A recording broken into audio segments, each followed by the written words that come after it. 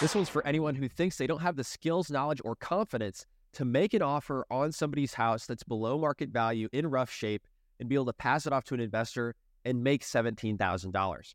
Our guest, Wes Branch, was 18 when he did his first wholesale deal, making $1,700 from a lead that he saw on Craigslist.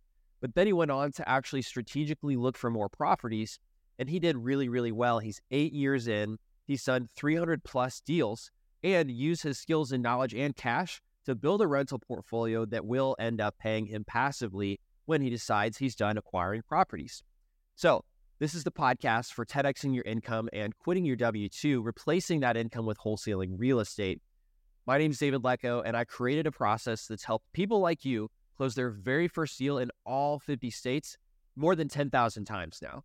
And my co-host is Ryan Haywood, who made $8,500 doing a 14-day wholesaling challenge back in 2019, and he's gone on to do 430 deals. Hey, Wes, how did you make $1,700 on your very first wholesale deal? Well, it was a cold winter day, and I was on Zillow, and I saw a guy. His name was Buck. He had a house on Maple Way, and he had it not only for sale on Zillow, but also on Craigslist. And the description was 3-bedroom, 1 bath, as is. There wasn't a fancy description. There was nothing sexy about it. I was like, all right, this is my type of guy right here. So I called him up. He'd inherited the property from his mother, and he was trying to get rid of it. He was doing everything he knew to do. You know, he had it on Zillow and Craigslist, like I said, and those were kind of the hot ways to sell a property as is at the time if you were doing it yourself. And met him over there. And long story short, I was in a local RIA, and I had a guy come out with me the next time I went over there. We had him sign a contract, and we ended up JVing on the deal with a joint venture. And he brought the buyer, I brought the seller, and we closed it in less than 30 days and made $1,700. And that was proof of concept. How'd you know that was the right price for Buck and you?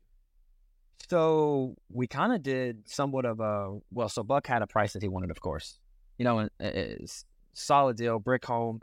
And really, we had our buyer come in, and he was like, "Hey, I need to be here." We need. You didn't even do a deal yet. Well, so remember, I was in the local RIA. I'm networking with all the local guys, and they're basically. I was telling about the deal, and I was like, "Hey, like I don't really know what to do. I don't know how this paperwork thing goes. You know, I'm looking for somebody to kind of hold my hand." And so one of the guys in the group, I was 17 at the time. He basically took me under his wing. You know, we went over there and got the contract, and he was like, "Hey, I know a guy that'll pay this for it." It's kind of how it worked out. You know, of course, checking comps and stuff on Zillow too. It wasn't a home run deal for anybody, but made a few bucks, so it's all right. Right, you made $1,700. Oh yeah, First deal. I was grinning ear to ear. So you got it under contract, and then you assigned it to this guy from the RIA? Yeah. Yep. But after you had it under contract, you asked him about the price, or before you got it under contract, you asked him about the price? So before. So we went into it. Buck wanted a certain number, my partner, that I've joint ventured with on, and I put it under contract, knowing that we'd be able to make a few bucks on top, of course. And like I said, it was $1,700. It wasn't a home run deal by any means, but proof of concept and off to the races. So usually somebody could steal that deal away from you, right? But you just had a trusting relationship because you didn't have it under contract, right? Like that other guy could have just gone directly to Buck, but you guys had a trusting relationship from the RIA.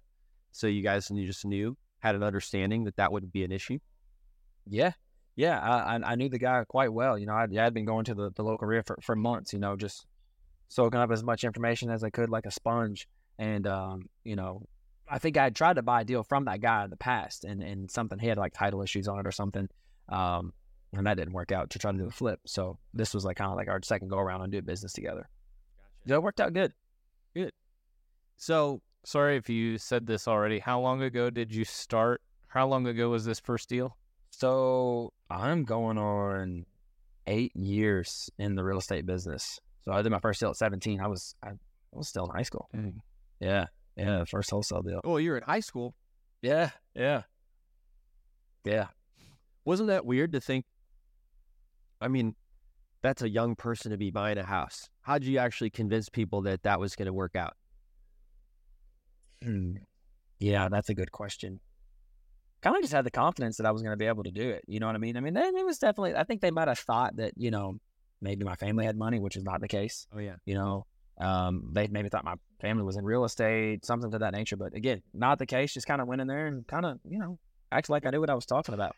Where did you get that confidence, and were you born with it?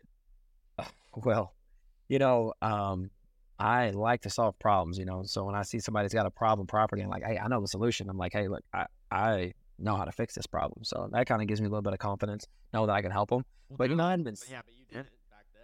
Well, but so I had been studying, you know, for probably about a year. I've been watching, you know, listening to podcasts weren't really like a hot thing back then, but, you know, finding stuff on YouTube, reading books, going to those pop-up events, you know, the guys on the radio, come down and learn how to real estate invest and go to the RIAs. So I'd been studying for about a year before I'd ever did my first deal. So what was motivating you in high school when you're just supposed to be a kid? What are you doing? I remember I was at a friend's house one summer, and he opened his sock drawer and he pulled out a wad of cash and he said, check this out. And I said, whoa, how'd you get that? He said, I cut my neighbor's grass all summer and I saved it all. I was like, we should go into business together and start a lawn care business. We can make all kinds of money. He was like, nah. So I did it myself and just started. I was just enthralled with you know, With lawn? making a bunch of money. Yeah, just lawn care, right? Or just cutting grass, right? That was what I would do. I got a truck trailer. At one point, I was maybe cutting 30 yards a week as a 16, 17-year-old kid. My dad used to drop me off in the neighborhood before I could even drive. And I would rip around the neighborhood, cut everybody's yard. He'd come pick me up, go to the next neighborhood. It was great. But, you know, in the time while I'm sitting there, I was listening to books and listening to podcasts, you know, on headphones and stuff. And that's when I learned about wholesaling real estate. And I listened to, as much of it as I could. And I was like, all right, this winter, I'm going to do a wholesale deal. And so that first winter, you know, because you don't cut grass in the winter, I didn't do a wholesale deal that winter because, well, I just didn't take enough action to do so. But that following winter I did, and that was a deal that I did with Buck and the partner. But, you know, there was about a year of education in there. And, it's good stuff. Yeah, so you were motivated by your friend's wad of cash. And you were kind Yeah. of like leveling up from the business you had already started to that you thought would be more lucrative. Yeah, you know, I kind of sat around and I figured, well, if I put, you know, the amount of time that I'm putting in cutting lawns into myself and trying to find a wholesale deal, all I got to do is one deal. And so I was just kind of like calculating some numbers on hours into it. Like, there's no way I don't do at least one deal this summer. So, or this winter, whatever it was. And, obviously the $1,700 deal was not it, but. Well, your friend had easily put his cash in the sock drawer. What'd you do with your $1,700? What did I do with my $1,700? My goodness, I don't remember. At the time, I was already making great money cutting grass, so it was just, you know, it wasn't like a big influx of money for me at the time. But I probably started to figure out how to market a little bit. That was kind of the next step after we started to figure that out. Yes, because Craigslist was a cheap, free way of actually finding work. But I'm guessing you didn't have a ton more bucks at that time on Craigslist. It just kind of comes up, right? So you had to do something proactive to find more people that had a house they wanted to get rid of. Would you remember what you did at first? So still one of my favorite ways to find deals is dropping $4 and using the Deal Machine app and going out to the neighborhood that you already know. You know, likely whoever's listening to this, you know, and you guys included, there's a house in between where you're at and your home that you pass by on a regular basis that's beat up, broken down, probably vacant, that you see all the time. You're like, man, I wonder who owns that. I love calling on those houses. You know, I write them on all the time. I've got a group chat with my team here. And anytime I'm out looking at the property, I'll text 4 or 5 addresses, you know, when I'm going through a new neighborhood and, you know, have them look up, see who owns it, give them a call, see if they're ready to sell it. Hey guys, you can get the contact info, including phone number and email address and income and relatives for no additional cost inside the Deal Machine app. We provide this to you unlimited number of times. And you can actually export 10,000 if you're on the starter plan of Deal Machine, or 20,000 if you're on the pro plan of Deal Machine. And you can start a 7-day free trial at dealmachine.com/pod. And if you use that link, you're going to get $35 for direct mail as well. So love the strategy of drawing for dollars. What do you say when you call those people? Hey, your house is really ugly. Well, we've got I guess a pretty streamlined process and script that we'd like to follow just so that it's predictable, but it, you know, simple. Goes to the tune of hey, we just bought a property in the area. We're calling to see if you have any interest in selling yours here at 123 Main Street. And then they'll respond however they do. It's either yes, no, or maybe. And we follow up with them no matter what they say. Yes, no, or maybe. We follow up with them forever, for years. Yeah, Follow I up. love how simple that is. Yeah. Well, you moved on from grass because you wanted something more lucrative, but I noticed after 8 years, you haven't moved on from wholesaling. Yeah. It's doing pretty well for you, it sounds like. We've evolved. Yep. Yeah. So we love the wholesale business. It's a great way to generate income and generate deals too. So we've kind of evolved into buying rental properties and buying flips locally and stuff like that, and into new markets, and kind of expanding our wings a little bit. Yeah. Why didn't you start with buying rental properties? Well, and Tasia, that.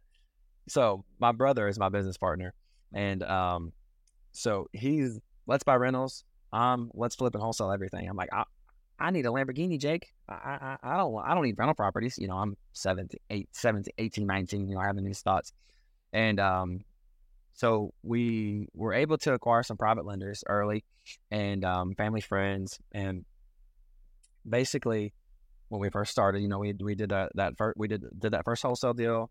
We ended up buying a flip, made some money there, and then we're like, well, hey, we can buy rentals too. And so we're running around thinking that we're wholesalers, flippers, and buy and hold landlords. And it took about 1.5 years to realize, okay, we're doing horrible at all of these things. We need to really focus. We were painting at the flip or at one of the rentals, and then the phone's ringing. We've got leads calling us. We've got the VA team cold calling leads. And, we're trying to answer. You can't answer the phone when you're painting. You got paint on your hands. Doesn't work. So it took a while to realize we need to focus. And wholesaling was a solution because we figured, if we can get really good, find an off-market, deep discounted real estate, we'll have no problem doing whatever we want with that deal once we figure that out. So we got good at that. And that's kind of been our bread and butter. So we do that here in Louisville and Cincinnati, Lexington, Kentucky as well. And we've recently kind of expanded to some more states. And wholesaling generates the cash that you could use for buying rentals as well. Yeah, it certainly can. All of our deals are BRRRR, no money down real estate, but because the deal's so you get stuck on a couple, right? Because the deal's so good, because we got so good at finding a great off-market deal. All driving for dollars, or have you added other types of ways of finding motivated sellers? So I'll tell you, 1/3 of our deals come from driving for dollars up until. Well, so in 2022, I'll say for sure, 2022 and most of 2023, 1/3 of our deals come from driving for dollars. And, of course, we buy all the lists that, everyone knows about and has access to, and just kind of hit those as much as we can with cold call, text, and stuff like that. So like high equity, absentee owner, vacant. I love vacant and liens because they're usually a little bit more incentivized to close or to close quick, because we want money today. Out-of-state landlord's great. They haven't paid some type of bill? Yeah, basically. So I like city liens. Usually those are indicators that like the neighbor is called or like the code enforcement has drove around, and they call them IPLs where in our market here. But it's basically like, there's trash in the yard, or there's, the doors are open, they need to be boarded up, or the lawn's too tall, or the gutter's hanging, or the siding's falling off. The sign of distress, because I don't know about you guys, but none of that's going on at my house or at any of our rental properties. We keep it tight whenever it's in order. Sure. If you guys are looking for real estate data, Deal Machine is the data source for real estate professionals. One of the latest data updates we got was unlimited contact info. So any property you're looking at, you could see who's renting it and who owns it. And you can see their phone number, email. You could see their average household income. So there's been wild use cases I never imagined for realtors, for example, who said, wow, do you mean I could look for renters who've been renting for a long time that have a high net worth that may want to buy a house? And that's exactly how people are using this in ways I never imagined. Usually on the investor side, we're trying to ask if they'd like an offer on their house. So of course you could do that too. And we've got 300 filters you can look for in terms of pre-foreclosures, in terms of liens, like Wes mentioned, where these people have a lien against their house because they had some type of settlement and a lawsuit, or they did not pay a contractor. In other words, they didn't make a payment somewhere, so they would really probably prefer a cash offer on this house. They don't have a lot of time to get the max value by listing it with an agent. So check out dealmachine.com/pod to start a 7-day free trial and see what all this data can get for you. And if you use that code, you're going to get $35 of direct mail marketing as well included. Yeah. Ryan, does this sound like similar strategy to how you look for properties? Yeah, I think Wes and I's strategy and way of investing lines up pretty good now. I mean, the wholesaling, keep the best, wholesale the rest. Once you get to a point where you can actually do that, to me, I think it's like, I think it depends on what your end result, what you want to be. Like, how do you want this to go? Do you want to continue?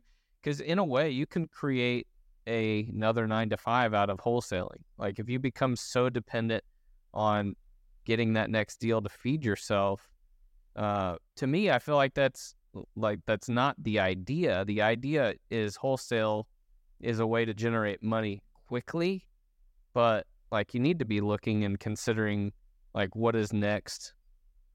How can I make this to where I'm making a bunch of money and not depending on, man, I got to go out there and drive for dollars every day for the rest of my life. Like, is that the goal? So I think Wes and I share similar paths and similar thoughts in finding the best deals, taking those best deals a different route, and wholesaling a bunch of other stuff too, just to keep cash coming in. So gives you a bunch of opportunities. Wes said that he had some people working for him. So, it was one of those to drive for dollars, Wes? Or what did they do? So early, we had some physical driving for dollars guys that would go out and, locally go out and drive. But we just do it all virtual now. We've got a VA in the Philippines. I think we pay them $4 an hour. And they just zoom around with the keypad. We like to go with the areas where they have it most updated, because obviously on Google it shows you, when it was updated last time at the bottom. Right. So Deal Machine, you're using the virtual driving option. Right. Yeah. Going in and just driving, and then click, add them all up, and that's their job. And then boom, upload them, skip trace them. There you go. Yeah. What else do other people do that work for you? So we're really focused on like removing ourselves from like the day-to-day operations. So we've got pretty much all facets covered. Acquisitions, my brother and I handle like the marketing still, like that's kind of our main focus as far as day-to-day goes. So we've got acquisitions, dispositions, and transaction coordination all covered. And those are, just the general moving parts, acquiring the deal, selling the deal, and then the TC, transaction coordinating, they just basically the glue that holds everything together, getting it to the closing table. So we've got a few people on acquisitions, and then one guy that does dispo TC. He just kind of does both. Okay, and dispo is the act of selling your wholesale deal. Right, to your investor. How does he do that? Like, where do these buyers come from? How does he sell it to them? So we use Investor Lift a lot lately, because we just got it, and it's going pretty good so far. How does that work? So yeah, it's almost like Zillow, but for off-market deals. So there's a ton of off-market deals on there. Wholesalers, investors upload their deals, and then it's a marketplace for investors to come and to source off-market deals at the click of a button. You can make offers right there on the spot, and instead of going out to find deals, there's wholesalers nationwide, almost in every market. How does that change your cost per lead or per deal versus building your own buyers list? Yeah, what is the cost of having your own buyers list versus having Investor Lift? How does that change the cost per deal? So because it's kind of expensive, I think, right? I mean, it's so I think we paid $6,000 for it, and that's for the year. So you just pay up front for it. So it's, not super expensive if you're actually working and doing deals and growing a team. The reason we got it is because we're moving into a more nationwide model, and we don't have buyers in Chicago and in Gainesville, Florida, and in Sacramento, California. So that's why we did it. But of course, locally we built up a buyers list through Facebook and going to local meetups and RIAs. If you're going to do the local route, local business, which we've done for 7 years, we just recently switched to this nationwide model. I like to get out belly to belly and be consistent in the marketplace, meeting people, because then who's doing deals, especially like the market I'm in, Lowell. There's about 1 million people here. It's not a huge market, so you get to know people pretty quick, and then you know who the movers and shakers are, and then you can just start calling people and say, "Hey, I got this deal for you." So They'll buy it for. Mm-hmm. I noticed you said you just went nationwide. 8 years in, how many deals had you done locally before you decided to go nationwide? I don't have a deal counter going, but it's well over 350, probably closer to over 400, probably. Why did you decide that now was the time to go nationwide? So we've been cold calling and doing like cold outreach the whole time. A little bit of direct mail here and there. Nothing super consistent to see amazing results from. And I'm looking at our output, our team's output, as far as like how much time we spend on the phone, how many people we call, how many deals we have, how many leads we have to come into the system before we get a deal or a contract. And I'm hearing these guys that do inbound marketing talk about their numbers being a fraction of ours, and I'm like, well, let's give that a try, because I like the idea of being able to do more deals with less leads, because it's just easier on everybody. And so we made the shift, and so we're running, Google Ads doing the PPC and the pay per lead model nationwide, and we are locking up more projected profit like in the past couple of weeks than we would in like a month. So it's for a new going really well. Is that a good strategy, or should they do locally first, in your opinion? In my opinion, you should do locally first for sure. Get your feet wet, get down several deals, because we know how to do a deal. There's no doubt about it. We know how to work title. We know what happens, how to do, handle situations that come up that are maybe issues, that'd be kind of hard to handle remotely. How to have those tough conversations with sellers and title companies and other people in the market. I'd say definitely start local. But if you got a budget and throw $15,000 a month at PPC, and you've got some business experience and you know how to communicate, it might be a good idea to just jump straight in. But I'd recommend doing some research on it before you do that. Cool. Yep. So tell us about kind of an aspirational goal, I think, is you guys are keeping the best properties. So you mean the ones that you've got under contract for the lowest price, you just go ahead and take those down yourself?